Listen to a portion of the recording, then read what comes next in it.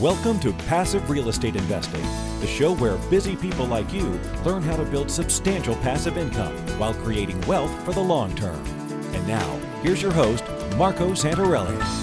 Hello and welcome to another episode of Passive Real Estate Investing. I'm your host, Marco Santarelli. You know, you don't have to be educated or very well connected to be wealthy. So how do wealthy people do it? Are they geniuses? Are they just lucky? Is it something in between? You know, we tend to think that something important or really special must be going on because sometimes it looks like magic, but nothing could be further from the truth. Wealthy people have simply adopted important yet ordinary habits, and they do them very, very well. They have consistency and they know what to do, and they just do it on a repetitive basis. And they achieve success, sometimes slowly at the beginning, and then it rapidly increases. But they've learned the habits and the principles and skills to earn money, save that money, invest that money, which allows them to grow that money and then protect that money. And all that comes down to creating wealth. I mean, that's what they're doing. The whole thing about Think and Grow Rich, you know, it's a great book, but to think and grow rich and believe that is all that you need, it works. It only gets you so far. You know, you do need a certain mindset. And we've talked about that on the show many times. And I've even interviewed multiple people that talk about mindset and habits and whatnot. And that's all important. But it's time that you actually do the things that need to be done, create those habits, and that will allow you to become wealthy. And then you can set aside for yourself, you know, a lifetime of true financial freedom. So my guest today is an expert because she's been doing this since she was a very, very young. She's written a book called Wealth Habits. It's a great book. And I wanted to bring her on the show to talk about wealth habits. And in her book, she talks about 6 ordinary steps to achieve extraordinary financial freedom. So, I mean, we could have talked for hours, but I took an hour of her time and she was very grateful and gracious about it. And that is what we're going to talk about today. So, without any further ado, let us go straight to that interview. Well, I have a very special guest today. I was looking forward to this interview because Candy Valentino, who released a book back in November, just a couple months ago, put out a really good book. And it's something that resonated with me because I always like the topic of wealth. So Candy is the guest today. And let me tell you a little bit about her. Candy Valentino built a business. Her business was built before she could even order a drink legally. So at 19 years old, with no degree, no corporate background, and no money, she founded her first business and went on to scale and exit several businesses in addition to creating a vast real estate portfolio as an investor, which I admire because I had an early start myself. So I applaud her for all of that. But through her success and at the age of 26, Candy founded a nonprofit charity and has been actively involved for over 15 years, personally raising millions of dollars. With her 25 years as an entrepreneur, she has been named top 50 women in business and top 10 business consultants by Yahoo Finance and was the youngest female to receive the Governor's Award in Entrepreneurship in Pennsylvania. And then Success Magazine named her part of Women of Influence, as well as leaders who get results with names like Tony Robbins. So she's got a great bio. Candy, welcome to the show. Marco, thank you so much for having me. It's an honor to have you on. I'm looking forward to our conversation today. I know we chatted a little bit before we started recording here today, but I hope I covered most of, you know, your background, which is very impressive. But can you share maybe a little bit more about yourself and where you came from? Of course. Well, I always hate those intros, to be honest, because it's like all it shares is I've been doing this for a really long time. But I always say, I'm like, can we just like make that a shorter bio of like a little less information? And then it gives people like the idea of like, they don't have much to expect. But when you hear that, it's like, I have to deliver a lot of good information. But basically, like you said, I started my first company at 19. People see you in one dimension and how you are now, but they don't realize who you were before and who you had to become in order to do that. So prior to that moment, I grew up in a trailer on government assistance, 2 teenage parents, no money, no education, no corporate background or degree, and just watched what it was like to work hard and just believed in my ability to start and figure it out. So through self-education, through reading books like the one I wrote, through, so many that were out in the late 90s, through infomercials back then with some self-help and personal develop things, I really just figured out how to start a business, how to grow, and realized that I loved it. And then I kind of stumbled into investing in real estate because I had a client that was a real estate agent, and I saw a foreclosure that was available, and it was the same price as a new car that I was going to go buy. And I thought, well, if I buy this car, what's it going to be worth in a few years? And if I buy this house, what's it going to be worth in a few years? And I read this book called The Millionaire Next Door. And so I just believed the book and bought the house, and the rest is kind of history. So I've been doing it now for, over about 25 years. I think it just turned. And it's what I love. It's a passion of mine, as I know it is for yours. And I just think that it's something that's not talked about until you do a self-education of wealth and finance. And it's so important. So I love what you're doing. Yeah, and likewise, same with you. I love what you're doing. I know you speak a lot, to live audiences, and you have your own podcast, and it's great. I mean, there's such a lack of financial education out there, and the schools really don't, put it out in front of our kids and our teenagers. So someone needs to step up and, provide that information. Which leads me to, your book. You released a book not too long ago called Wealth Habits. Great title. And I've been reading it, and it's fantastic. So good job on that. Thank you. Tell us a little bit about the book. Like, why did you write this book, and what was your mission with it? Well, so to be completely transparent, I didn't want to write a book.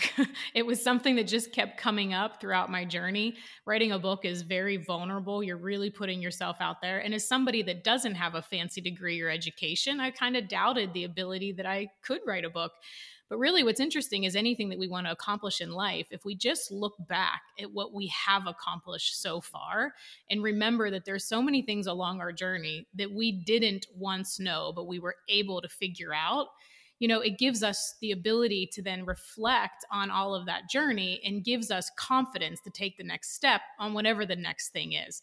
So what I did was just practice what I preach. And I just looked back and saw that 19-year-old kid that had no idea what she was doing, and the 26-year-old starting a nonprofit that had no idea what she was doing, and, exiting companies and building others. That why can't I write a book, right? So I just started taking that 25 years of information I've learned and just shared everything in a very practical, as if you're reading it, it's very practical strategies, because think and get rich is only going to get us so far. The mindset piece is important. It does take that first step, because without it, we're going to be swimming uphill, trying to build wealth if we always have these like stinking thoughts in our mind. But after that, you have to do to be wealthy, right? There's things you need to implement and execute. Like the idea of building a big business or having a bunch of rental properties or having a multi-million-dollar net worth, the idea isn't going to do anything for you. It's the implementation and execution, the action that you take that's going to get you there. And I think oftentimes, especially now for some reason in society, it's like, hard work and focus is almost like demonized in some way as hustle culture. But if I wouldn't have done a lot of the things I did way back, if I wouldn't have focused, if I wouldn't have hustled, if I wouldn't have had grit, if I wouldn't have just, not, done a lot of things that my friends were doing, going to bars while I was trying to figure out payroll, I wouldn't be where I am. So I'm literally just a result of playing the long game, like choosing to say no to so many things in the moment so that I could say yes to anything later. And that's what I would ask your audience is like, if you're really wanting to build wealth and take it to another level, like, what are you willing to say no to now so that you can say yes to anything later? And I think if you just think of that, think of every decision you make, every purchase you make, everything you do, like, is this decision taking me closer to or further away from the life that I want to create? And being okay to say no to some of those things if it's not going to get you there sooner. Yeah, I completely agree. I mean, a lot of that stuff, I think, falls back to mindset, just having the right mindset. Education is certainly a very, very important part of it. But, I've always said that you can be the most educated person in a large room of people, but if you don't actually put that knowledge into practice, you're going to be the most educated poor person in the room. Yeah. So So true. So this is why, it's true, but this is why I like podcasts and reading books, whatever type of content I can get my hands on, even just hanging around with other people who are more successful than me, you're always going to pick up one or two or three golden nuggets from them. And that's a form of education. Now just put it into practice. Some people might refer to that as mirroring, but it works, it helps. Absolutely. So Correct me if I'm wrong, but I believe that one of the key messages that you have in your book is that you don't need to know everything and you don't need to necessarily be the best at anything to become wealthy. It's just, the practical habits, if you will, to use your, Mhm. your terminology, that will get you there if you put it into practice and you stay persistent and consistent with it. So it kind of begs a very simplified question, but how can quote unquote ordinary people become millionaires? It's a very broad and general question, but if I throw that question out to you, how would you answer that? Oh gosh, well, it's so true because here's the thing, if you wait to have the big idea, or if you wait to think that something's going to get downloaded in your life that's going to give you clarity, that $1 million idea, you're literally going to be broke for the rest of your life, right? It's like what I did. I didn't charter the rover to Pluto or figure out how to build an electric car, and most millionaires don't either. It's like figuring out how to play the long game, using compound interest to our favors, not spending time trading time for money, right? Like those are things that anyone can do right now. And so for me, the number one thing for me was building a business. And when we did the research for the book, the Forbes richest 400 people in the country, I should say, all have one thing in common. 75% of them all either have their wealth from family building a business, or they themselves have a business. So for me, that was the first step, was realizing that it's not what you do for a paycheck, it's what you do with your paycheck. Or it's not even what business you're in, it's what you do with your net income and what you can invest in, so that you're not always having to trade time for money. I work with so many entrepreneurs and investors that think they're doing that, but really what they don't realize is they've created a job for themselves, something that they have to show up to all of Right. the time, right? And they think they're building a business, but that business won't generate income or money without them. Well, if it won't, that's the definition of a job. So really, it's what are you doing with your paycheck if you have a job, meaning what assets are you building so that you can have cash flow from those assets, so you don't always have to just depend on one income or one line of revenue. Or if you have a business, how are you scaling and growing that business so you don't have a job that depends on you showing up all the time? And really, I just learned that through books at a really young age and then just applied it. Sometimes being naive and not knowing is the best gift, because you don't already have preconceived notions and ideas. And if you hear something, maybe from someone that's been down the journey, or like you said, a mentor, or being in the right rooms, you just apply it. And so my life has just been hearing great ideas and just testing and applying them, and understanding that I don't have to know all the answers. I just got to know the next step. It's like, let's reverse engineer our life. Like, what do you want your life to be? What do you want it to look like? How much money do you want? Like, and then let's just reverse engineer what that is. You don't need to know all of the steps to get there. It's like if you got in your car and you wanted to drive somewhere and Siri was like, turn left, turn right, go 5 miles, turn here. Like, we would be so overwhelmed, right? But all we know is that we're just going to go 300 feet and turn right. And to me, that's what's building wealth in business is all about. Like, know your next best step and then take it. And then it's who you become in that process. And it's what you learn while doing. Like, clarity comes in motion and it comes from momentum. But oftentimes people are just too afraid to take that next step. Hmm. Yeah, very well said. You made me think of a person who believes they're an entrepreneur and wants to be an entrepreneur, but they are the business. It's essentially a solopreneur. They Yes. don't have any systems in place to be able to walk away and let the business continue running and generating cash flow, because they are the business. It's all them. So once you can, leverage other people's, skills and talents and efforts, now you're creating a true business, something that you can walk away from or even sell down the road for a profit. So, very good points. Right. Because, I mean, solopreneur is really the new term for self employed, right? And there's nothing wrong with being self employed if that's what somebody wants to do. They just want to do what they do in their job, but for themselves. But just understand what you're doing. Like, you will always have to work. Like, you're not actually building an entity that you can then exit, because there's nothing proprietary. There's no people, there's no processes. Like, there's nothing that becomes an asset for you to sell. When business becomes part of wealth building, it's because you're also building another asset, a real asset that then you can exit and sell and do whatever you want with after that. So I just think it's not right or wrong. It's not to say you have to do this if you hate that, but just know what you're building. Oftentimes entrepreneurs don't realize it until they build a cage for themselves that they can't crawl out Hmm. of. So I think it's just important to have that conversation. Yeah, yeah, good point. So, Candy, your book is about creating wealth, but at the same time, it's also about, financial freedom. And I think you make the differentiation or distinction in the book that those are not necessarily the same thing. So, what's the difference between creating wealth and having financial freedom? Well, I think the interesting thing is people sometimes, when they're on this wealth building journey, especially when they start, right? It's actually money. They want money. And they typically want money to buy things to make people think that they're successful and rich, right? It's not necessarily a journey that they're on to really build freedom for their life. And also, most people don't realize that until they already have money, and then they realize that they don't have freedom because they build a job for themselves. So I think it's interesting that if we really define wealth for what it means to you, it's like now we can start to really create the freedom, because that's really what people want. People want to be able to go where they want, when they want, as often as they want, be with their family, Hmm. travel, right? Like that's the ultimate freedom, and not have to show up for something or someone if you don't want to. So to me, wealth is not just acquiring a bunch of money or buying a bunch of things. Actually, I tell people, if that's what you want to buy the book for, don't do it, because you've missed the whole point of building wealth. Like, wealth is about giving you a rich life, a life that you enjoy, a life that you love, a life that you're able to help other people and serve.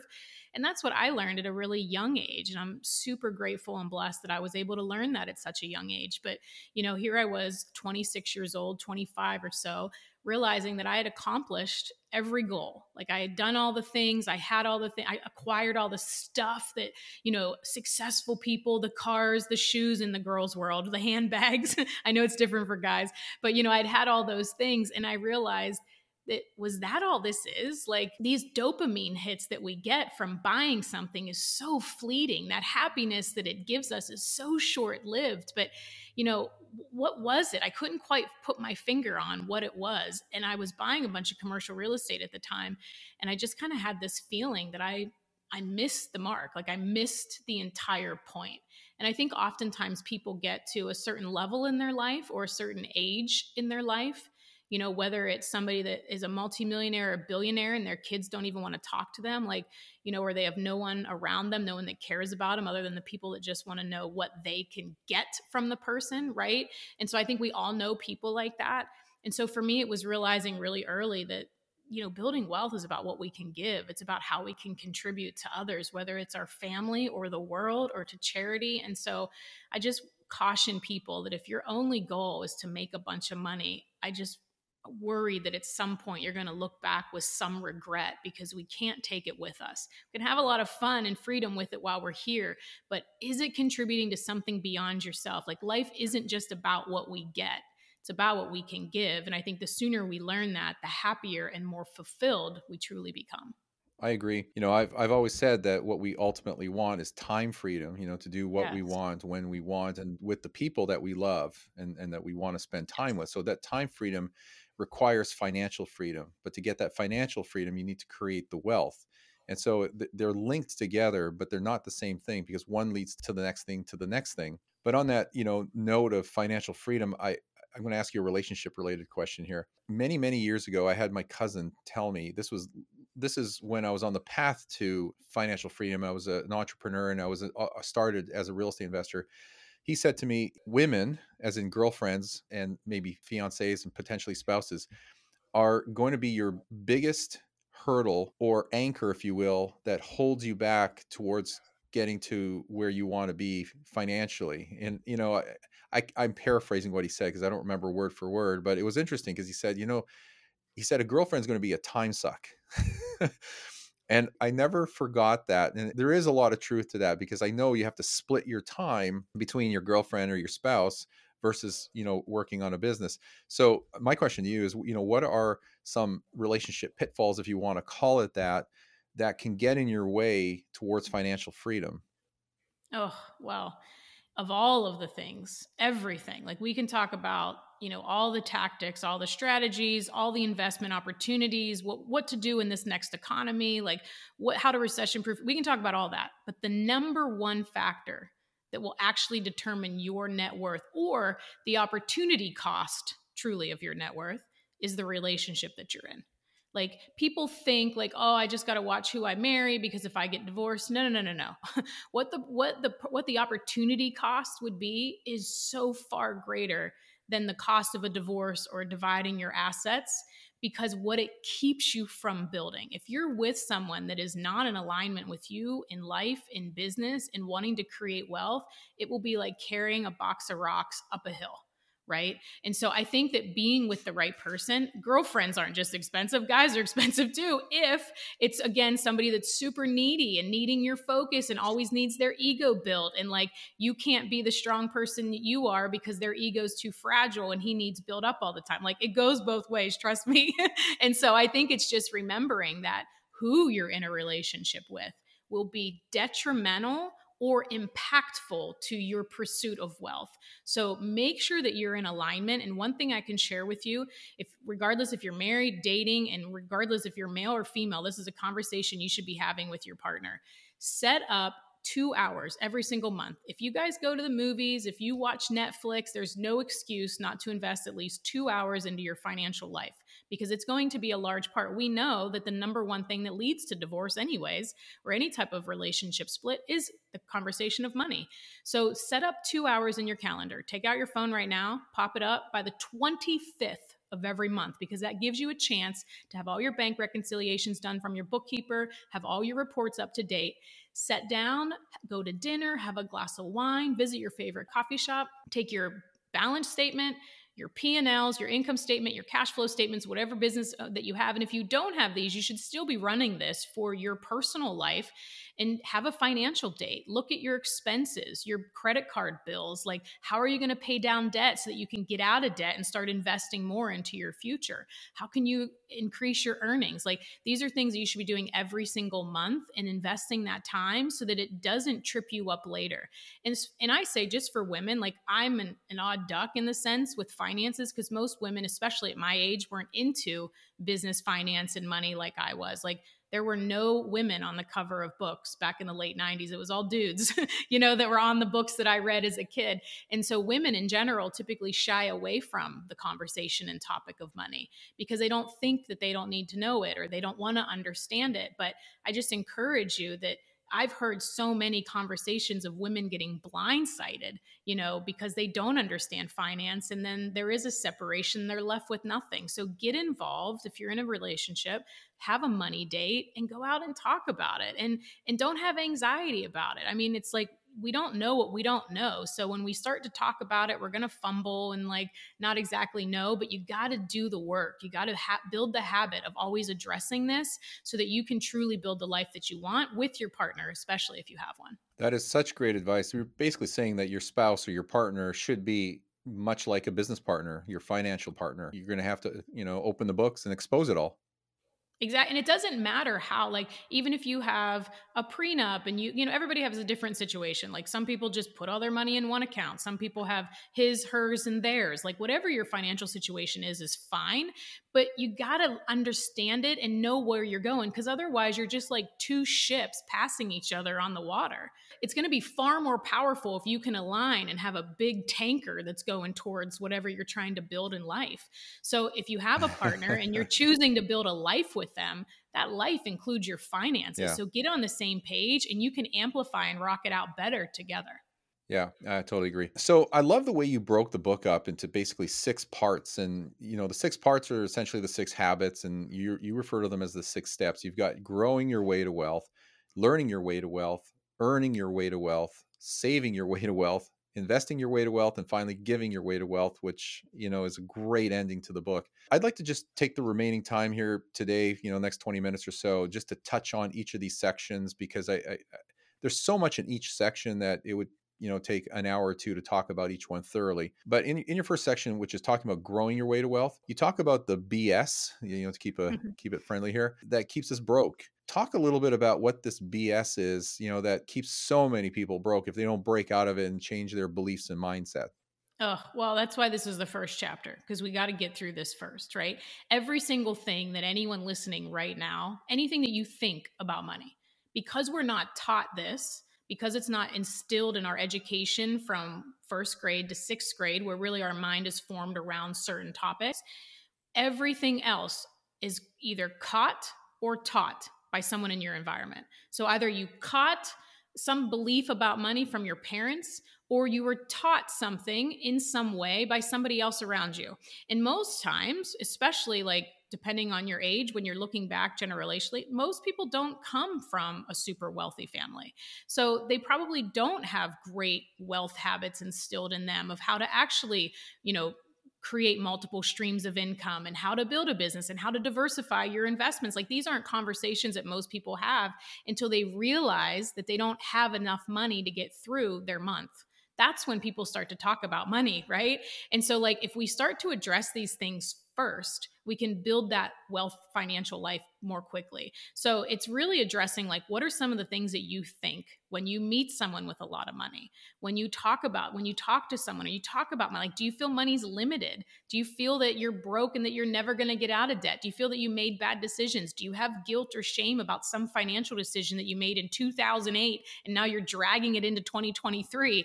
Like, those things are not going to serve you now. So we first address that stuff in the mind so that people can drop the guilt, drop the shame, and then do what's next. Like, we can't control where we came from. We can't control the decisions that we made when we didn't understand certain information. What we do get to control is what's next. We do get that choice. And so I think it's important for people to realize that this is a decision, and what got you to this point isn't going to get you to the next point. So we have to grow our mindset in order to really grow our bottom line.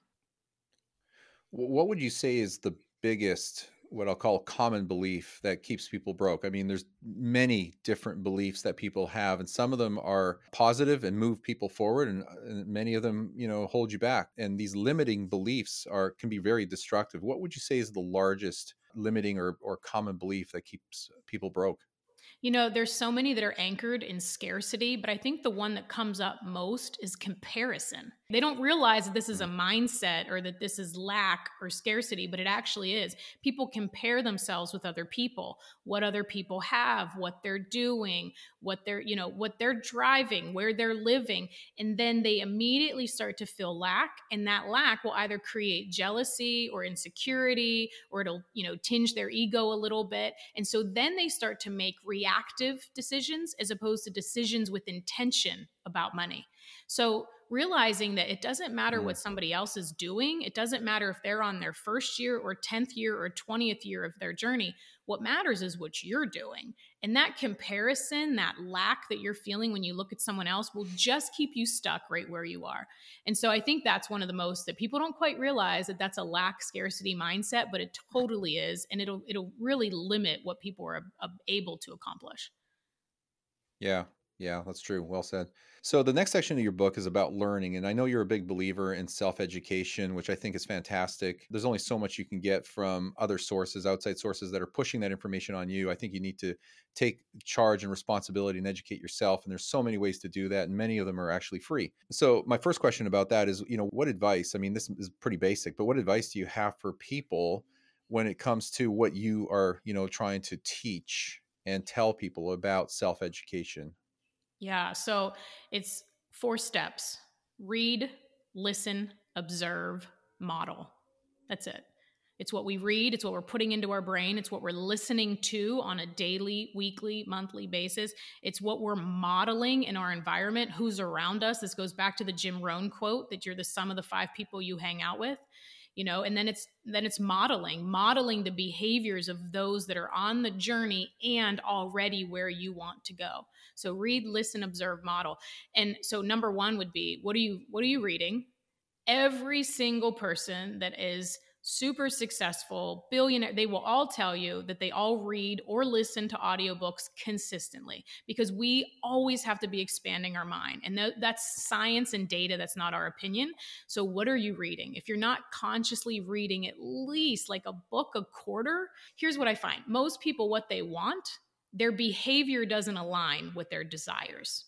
So if you want a multi-million-dollar net worth, if you want a massive investment portfolio, if you want to build a rich life, what are you actually doing daily that's going to get you there? Are you complaining? Are you are you listening to rap music on the way? Are you binging Netflix? Like, what are you putting in your brain and choose to put something that's going to help you get closer to your goal. Like, we all have the ability to hedge the odds in our favor. It's like, that's why I love real estate investing, because stocks, we can't really hedge the odds in the favor, well, legally, right? Like, we can't really hedge the odds in our favor. But with building wealth, real estate, business, like, we can learn things, we can observe things, and we can model them, which will start to hedge the odds in your favor. So what are you currently doing to hedge the odds in your favor? What podcasts are you listening to? Who are you around? Who are you observing in your environment in life? And then how are you modeling them to get closer to where you want to go? Yeah, yeah, very well said. I had a thought to piggyback on what you were saying, and now it just escapes me, but it'll come back to me and I'll mention it because I don't want my audience to lose out on that little nugget. But in that same section of your book, you talk about this $1 million argument. I really like that. Can you talk about that for a minute? I really like the $1 million argument piece.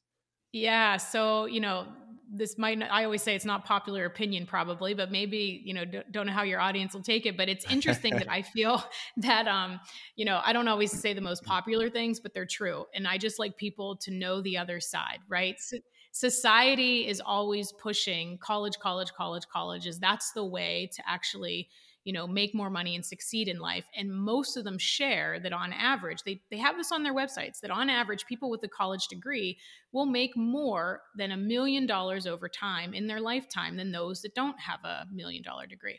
But what they leave out is the amount that you pay and the time that it takes to get that degree. Now, I am not saying that we shouldn't be sending some people to college. I'm just saying that it's not necessarily for everyone. Like, I don't think that we should be, as a society, pushing everyone into one way, when I know so many, quote, boring but very rich businesses that do not require a degree. HVAC companies, home repair, handyman. So, I know so many people that make very, very, very good money, far more than those with a 4, 6, even 8-year degree.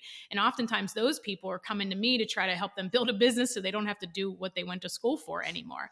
The argument is this: if you take that same amount and you invested that, and even just a very average S&P 500, and you just sat over time and you took those 4 years and did self-education, even with a minimum wage job, I basically did the data to show that their argument is BS, that you actually would have millions more by the time you go to retire by doing that. Now, granted, if you want to be an astronaut or an engineer or a heart surgeon, of course you need to go down that path. But for the average person, there is another way that you can do it that schools aren't teaching us about. And obviously, they're not incentivized. Like, think about all of the stipends that schools get that even keep costs down. If our government and all of the other subsidies from the alumni weren't giving colleges money and they were charging higher and higher rates, the average is about $85,000 for a 4-year degree right now. That would be about $150,000. Imagine what you would do if you just invested that and took those 4 years to learn something else while working. The stats are all in the book. Like, it's you can't debate it. It just shows what that is. So I think that's a really important conversation to have. Anyone that has kids, at least just be open to the fact that maybe college isn't the right path, and that maybe there's something else that they can be doing that will set them up to be successful and happy later on. Yeah, interestingly, that's the conversation that I'm having with my 15-year-old daughter right now is, do you really want to go to college? And it really is, that's not the right question. It's, why do you want to go to college? Like, what is it you're setting out to do? Because if it's not what you're going to get from college, why waste the 4 years? You can earn some income, save that income, invest that income, get yourself way ahead. And in the meantime, be reading some real estate books, some entrepreneurial books, some finance books, which I'm handing to her. I'm giving her the 1 Minute Millionaire. I'm giving her Rich Dad, Poor Dad, which she just, finished reading last year, et cetera, et cetera. Like, that education, in my opinion, is better than a lot of the education you get out of high school. So, it's just what you're feeding your brain. 100%. Anyway, give her good wealth stuff. habits next. Yeah. Yeah. So the perfect segue to earning, you talk about these quote unquote secrets, what are the so-called secrets to building multiple streams of income, which I love that title, by the way. I just interviewed Robert Allen not too long ago, and we were talking about, his book, The Multiple Streams of Income, among other things. So I'm going to throw it to you. We talk about 3 types of income: earned, passive, and portfolio. And, it's been my belief that the fastest way to wealth is to convert your earned income into passive income. And the sooner you do that, the sooner you'll be financially free. I don't know if I like the word secrets all the time, but I'm going to throw it over to you anyway. What are these so-called secrets to building these multiple streams of income, Well, that's the reason I call them if so-called, there because they're are not any? really secrets, right? It's kind of like the secret is Yeah. da da da da da. There isn't any. Like that's kind of like drum roll. But what it is in a sense to some people because they haven't heard them before, right? So it's maybe new information, but they really aren't that secretive because it's all the stuff that's worked from the test of time from generations ago. It's like how fast can you take your earned income and invest it to create passive or portfolio income? It's going to lower your tax basis, so you're going to keep more of what you make, and then your money is going to continually make money when you're not trading time for it. So that's really the basis of it. When we did the data, of course, I always go back to the research because we did the largest study of people with $2 million or more net worth to see what they actually had for multiple streams of income as opposed to what's regurgitated on the internet, which everyone says there's 7 streams. There's actually not, based off of the research we did, because most people are classifying the streams incorrectly, which is why they're counting them up to 7, right? They'll say like, I have a book and a course, and coaching clients. Well, no, that's all one that's under your business and that's all earned, right?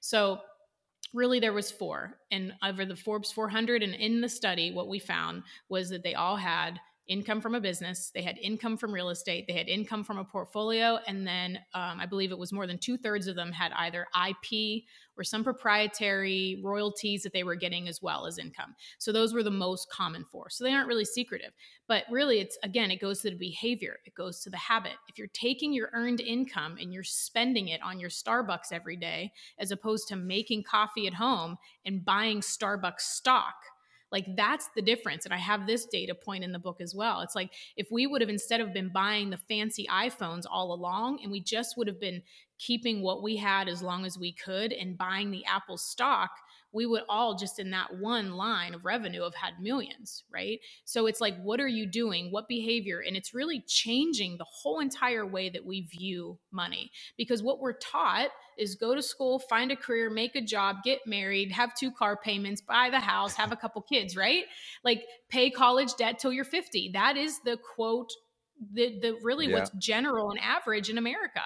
If you said like, oh, what do you want to do when you grow up? Well, I don't want to do anything. I want to have a bunch of property. I want to have diversification in my investments, and I want to be able to do whatever I want. Your teachers would be like, they wouldn't even know what to say, right? So it's like, it's a totally different thought process about money, how we earn it, how we spend it, and then realizing that there's always the ability to earn more. Like, especially if you have a business, if you're in business right now and you're listening, like there's only 4 ways to increase your revenue. Every single thing that you hear over time all boils down to these 4 things. You either acquire a new customer, you get a customer to buy more from you, you get a customer to buy more frequently from you, or you raise your prices. Like that's really it, right? Like all the fancy terms are broken down into those 4 things.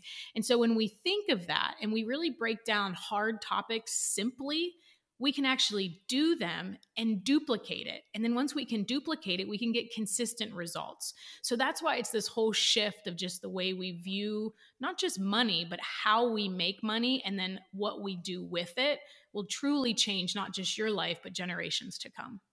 Yeah.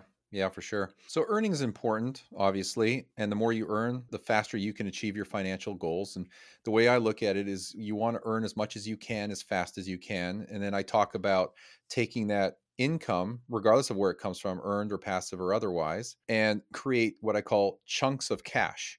And then your goal is to deploy those chunks of cash to turn them into streams of cash, which is your passive income. And that leads to your financial freedom and hence your time freedom. So my reasoning for saving is to create those chunks of cash so you can deploy them and go quote unquote broke as soon as possible, because you're now turning them into assets that generate more cash flow. Do you agree with that, line of thinking, first of all? 100%. So I was like, as you're talking, I'm like, this is literally 100% what I think. I call them soldiers. Like I'm like, use your dollars like little soldiers and deploy them. But that's really the only reason that you're saving is to invest. Like you're not like other than a fallback fund, because let's be real, not everybody has the discipline or the net worth, because The reality is more people have built wealth and lost it than sustained it. I know more people that had a large amount of wealth and a large real estate portfolio back when I started investing. I know more people that built it and lost it that have sustained it to this level. And that's as you build more wealth and more wealth. And when you talk to people who are just in their first few years of making money, they're making money. They're not building wealth because they don't have assets, and they're over leveraged on debt because they, heard some TikTok posts of doing these things, which works when we have great markets.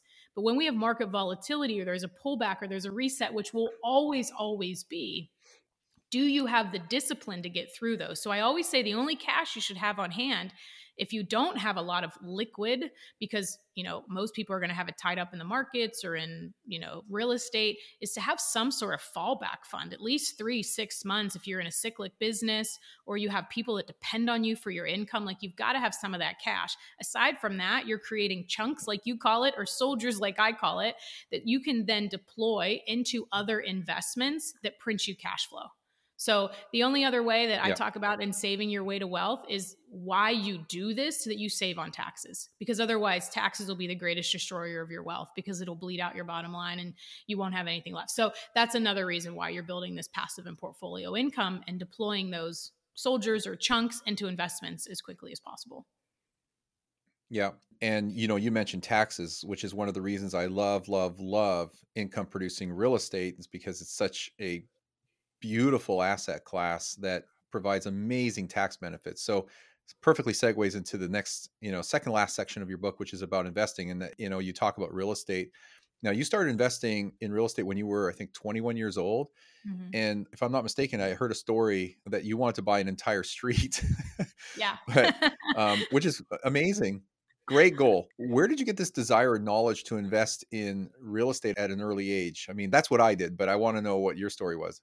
Well, maybe it was Monopoly. I don't know where everyone always says, like, how did you get that? So I love, that was my favorite game, of course, was Monopoly. And I always wanted to buy the whole streets. And so maybe I did that in real life, but it really came in real life. I say that in jest. It really came in real life when I was wanted to acquire the corners of it, so that then I could buy just the ones in between and work my way in. Okay. So Candy, one question about real estate. Why do you refer to real estate as the hat trick of building wealth? Well, I really don't know a lot about sports, but I know that hat trick means 3 goals in hockey. And so I always loved with real estate how, you get appreciation on the property. You're able to then have passive income, opening up another business for your rental property. So you have a lower tax basis that you're able to save more of what you make. And then obviously cash flow. So to me, it's like check, check, check, right? And actually, I don't know what it would be called in hockey to have 4 goals, but there's really a 4th that I don't talk about as much. I did put it in the book, though, about flexibility. Real estate has great flexibility, as opposed to you invest money in a stock market and you're hoping that everything's right. You're hoping that you bought it right. You're hoping that the business that you invested in does things right. You're hoping that the management is, not doing anything illegal, that it's going to disrupt the company at some point and then obviously cost you money. But with real estate, you have more control. You have more flexibility. You can actually, say you get into a property and you want to, have Airbnb, and then all of a sudden you realize that you didn't do your research and the market's saturated. You can turn it into a long-term hold. If for some reason that goes wrong, well, maybe you sell the house that you're in and then you move into that house. Maybe you have the ability to make it a duplex and rent 2. Like, there's so many options with real estate that I feel like it gave me a little bit more control, that I didn't just put my money blindly into something or trust someone else with it, even, a financial pro or advisor that maybe didn't have my best interest in mind, because they have a lot of clients to work with. So that's why I like it. I like the flexibility and, of course, all of the other things. And that's why it's forever, for the last 23 years or so, it's been my favorite way of investing. And I think that there's always opportunity in it too. Like, a lot of times people are asking me, should I buy real estate right now? Not that we maybe want to go down this topic, but I think that if we don't buy real estate right now, we're going to come to a place in U.S. history that we might not be able to buy real estate at some point. Like, I think that these large corporations that are putting all their money together to really buy more land and develop more and buy more properties, I think it's only going to continue to get pushed out. And so I think that as a whole, it's always a great time, depending on what your financial situation is. But I do love the flexibility that even if you don't necessarily buy it for the right price or the very specific point in time, like as long as you're playing the long game and you're holding it, you're always going to be fine on the other side, generally speaking. So that to me is the main reasons. Yeah, great answer. And I agree with you. I think real estate is a very slow moving asset class. And because of that, it's very forgiving. You can make a mistake and overpay for a property, but on a long-term horizon, it will correct itself. Like you will always end up ahead. If you're in a good market and in a very good neighborhood, the neighborhood to me is probably the most important thing. That's what I love about real estate. It's forgiving. It's a great wealth preserver. It's a good wealth creator. It's multidimensional. That's why so many people love it. And it's available to virtually anybody. You don't need to be an accredited investor to invest in real estate. Oh my gosh, there's so many verticals, right? And I always say, like, it's the one place that I could buy more assets with less. Like if I have $1 million, like I'm going to do $1 million investment. For $1 million, I can buy 4, 5, maybe even 10 million in real estate, depending on the deal and what it is. But if I have $1 million, I'm only going to buy $1 million in stocks. So to me, it allows me to create more assets and have a higher net worth overall with less cash out of my pocket.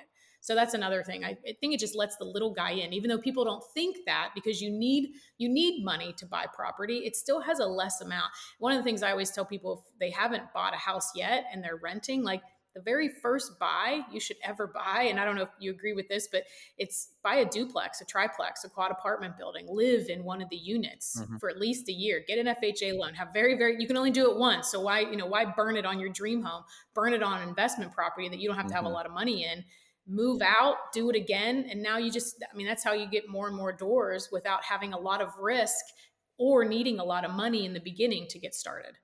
It's a very good way to start. They refer to that as house hacking. Yeah, there's a fancy term. 20 years ago, there wasn't a term for it, right. But now there's a term for it. Yeah. Love it. Let's close this up with talking a couple minutes about giving. That's your last section, the sixth habit or sixth step, if you will, in your book. And, I really like this section because, I contribute to, various causes. And when I say we, my business partners and I, we've launched a new endeavor, if you will, nonprofit called Impact Others. In a very short period of time, like less than 2 months, we already had over $2 million of commitments. And that money goes straight to feeding and educating, children in need, impoverished kids in third world countries for the most part. But, you've got a chapter on it. I think in there you say, that contribution is where true wealth lies, something to that effect. Can you tell me why you say that? Yeah. So like I shared with you earlier, like I, had all the things, acquired the success and checked off all the boxes and felt pretty empty, to be honest. And I know a lot of people that acquired a lot of money, built a lot of things, and, either had wrecked relationships in their life or they were super unhappy. And, whether it was drugs, alcohol, women, or destination addiction, always trying to do the next thing and go to the next place and do the next thing because there was something just missing, like a big gaping void in their life. And so for me, it's like when I feel that whether it's pain or confusion or chaos in my life, the number one thing that shifts our mind, because our brains cannot process pain, gratitude, pain, and contribution. We can't feel our own pain and give. So the fastest way to ever change your state is to literally focus on someone else. Like if you're having a miserable day, go pick up someone else's groceries, go volunteer in a soup kitchen, go walk dogs at an animal shelter, like go give and watch how it shifts your day. Like there's science, there's studies, there's so much data that supports this. But it was also through me realizing that there were so many people in my life that had built money that weren't contributing, and watching a few of my friends die, realizing that that was their one regret, on their deathbed saying, I didn't do anything with this wealth. I didn't give in a certain way. And so for me, it was something I'm super grateful that I learned early on, because we think that we're doing it for others, but what we don't realize is what we get back. And so, starting a nonprofit at 26, having no clue what I was doing, but just wanting to serve and support and give back to the community that helped me be successful was really what I started it for. But what I didn't realize was that it healed me in so many ways. it gave me the desire to get up in the morning and work hard and stay up late and do all these things. Like when I look back over the last 25 years, the first quarter goals that we crushed or the franchise attorney meeting that I had to get to, like I don't remember those in such a way that when I look back, when we cut the ribbon off of the second location of the nonprofit, like when I stayed up super late and helped with legislation to make animal cruelty a felony in Pennsylvania. Like those are the moments that I feel that my life and my hours of time mattered the most. Mm-hmm. And they were all doing things that had no benefit to me whatsoever. And I think oftentimes as humans, we don't do that because we think we need to build wealth and have some amount of it in order to give. But everyone listening can give right now. Like you either have time or you have money.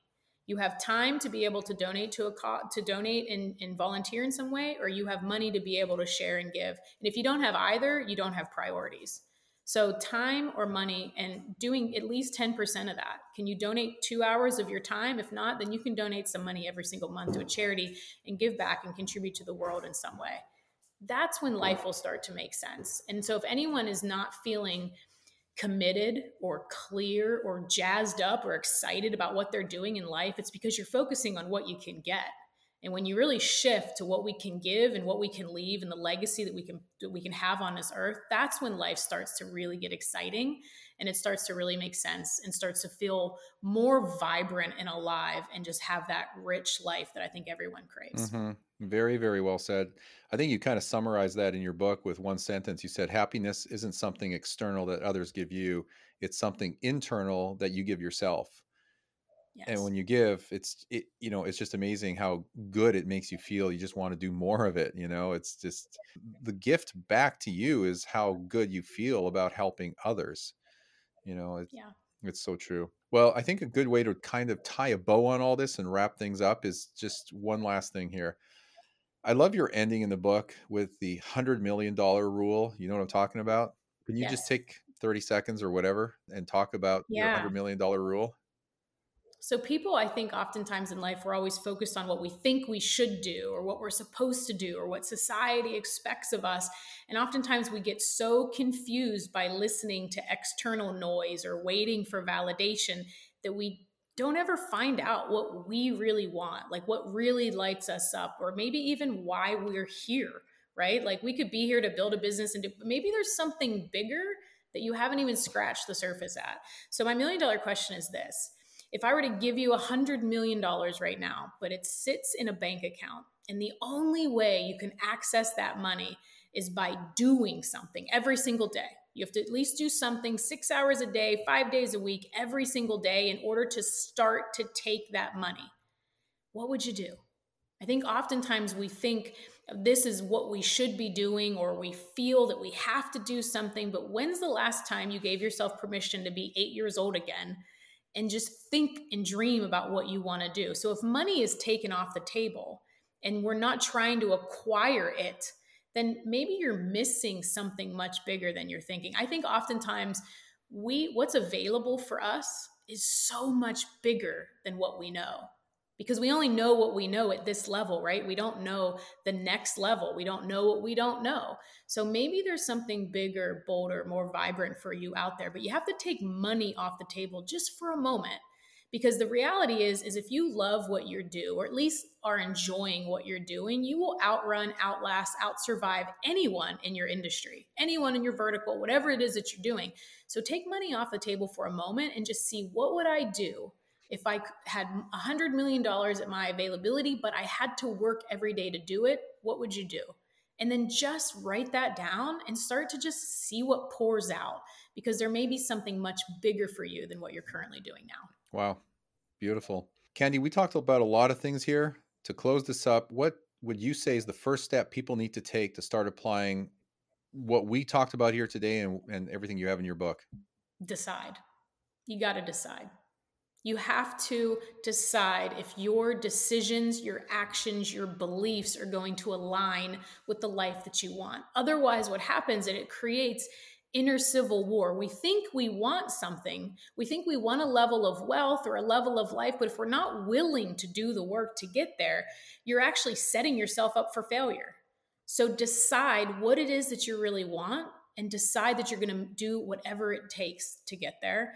That's the best decision that's the best thing I can give anyone to do, is because when you're waffling and you're in between, you're not doing anything, you're not serving anyone, and you're certainly not serving yourself to the highest ability that you can. So decide. I don't think I've had anybody ever say that on the show, and we're at, 400 and some episodes. So that was great. I loved it. Candy, tell our listeners how they can follow you, get more information, find your book, et cetera, et cetera. I'm Candy Valentino everywhere: Instagram, TikTok, LinkedIn, candyvalentino.com, and Wealth Habits is available anywhere books are sold: Amazon, Barnes & Noble, all the things. Perfect. We'll put all that in the show notes on the website, and we'll make it easy for people to find you. So thank you for taking the time to come on the show today. This has been great information. I love your book. I recommend everybody pick up a copy, and hopefully we'll have you at our mastermind event. Yes. Thank you so much for having me. I'll tell you, some podcasts, it's like you can't wait till they're done, but I really enjoyed our conversation. So thank you so much for that. Me too. And thank you for saying that. So we'll talk to you again soon. Thanks. I hope you enjoyed today's episode. Download your free report on our website, The Ultimate Guide to Passive Real Estate Investing. It is a great primer. And if you're interested in exploring more about the whole area of real estate investing, the different markets, the opportunities out there, what makes sense today, financing, all that good stuff, then contact one of our investment counselors for your free strategy session.